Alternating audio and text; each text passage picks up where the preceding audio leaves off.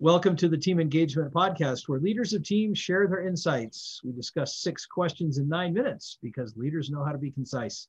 Let's get started with our guest today. Our first question, in a few sentences, tell us who you are and what you do. My name is Colby Bauer, and I'm from Mesa, Arizona, now in Utah. It's my adopted home. I'm the CEO of Thread Wallets and co-founder alongside my wife, Mackenzie Bauer. Fantastic. So let's see. A family affair for you. Yep, exactly. It's become even more so with we have cousins in the office, we have brother-in-laws, we have all sorts of marriages between people. Is awesome. It's more of a family than not. So that's great. Well, nothing wrong with that. Yeah, I prefer it that way. It's really tight knit. I love it. Good. Question number 2. What's the best thing about working with a team? Oh man, that is a beautiful question. For me, because of my inadequacies, it's seeing things from different perspectives. One of the things that we invite in the office is candor, and you can't work without it. And so if you are, then you're maybe missing some of the perspective you might need to be successful. And for me, hearing it from all sorts of personalities and walks of life, if we're approaching a problem, our CFO is going to look at it differently than our product designer. And so working as a team, you have all these different parts of an engine all working together and towards the same goal. And I think one of the most, I think the thing that I'm most proud of with our team is how respectful we are in receiving that candid feedback to come up with the best solution. That's some great information. And you're right. The ability to safely share ideas and bring those perspectives, such a big difference in the team dynamic. That's great information. Question number 3, I hear from other leaders of teams that it can be a challenge to get team members engaged. Tell me your thoughts. Well, I've been told to not pay somebody to motivate them. I think one of the first steps you can take in getting the right people is just recognizing characteristics about somebody. You don't have to motivate the right people. Can you rephrase the question? Actually, I think maybe had another thought, but yeah, would you mind rephrasing it? No problem. You're, I think, dead on as far as engagement.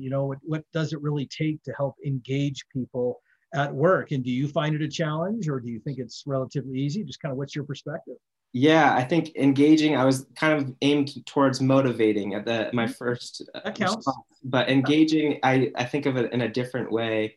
Engagement, one of the actually hurdles we've found as we've grown, we're still very small, we're only 22 employees, but the hurdle is being able to engage with the hierarchy, if that makes sense. The org chart gets wider and it gets further down. And so how does the leaders or the executive level engage with the rest of the team and making sure that there aren't cliques, so to speak. And that's my worst fear, is that people are comparing or feeling some sort of divide.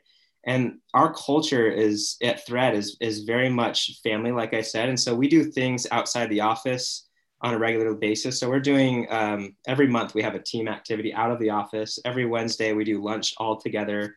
All meetings, we make sure that it's not just executives all the time, right? Where everyone's interacting with everybody, hearing everybody's feedback. I think, to me, that's how you can create connection between each level in the org chart. That's the hardest thing so far. I really think that's the hurdle I'm facing right now. But I would say that's the engagement. The motivation side, I think I answered that properly, is that you don't really have to motivate the right people. I think it all starts with recognizing the character in somebody and just hiring for that, and not just the resume, Well, those are some great tips, and it sure seems to me like you've got a really good handle on both of those things. Well, trying. So that's impressive information. Good for you.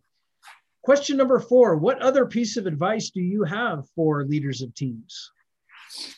Be humble is probably the top, I would say, the best characteristic of any leader, anyone that I look up to as a leader. And I've had idols as leaders in the past that, I thought were all that until I met them. And so I think it's really important. Some of my favorite leaders in the Utah community, Jeremy Andrus of Traeger is amazing. I think he embodies humility. in his approach to business, being very collaborative, taking zero credit, but taking all the blame when necessary. Those types of things. Again, back to candor, humility in your conversations with employees as you're problem solving, which is happening on a day-to-day basis, almost hourly basis, you're problem solving. And so hearing somebody out, being a listening ear for them and not always just talking, but humility in your motives as well, that you're not motivated by selfish things, selfish reasons, and, maybe having the best interest of your people in mind. I think that makes the best leaders. They're willing to sacrifice themselves and their own gains for other people. And that means a lot.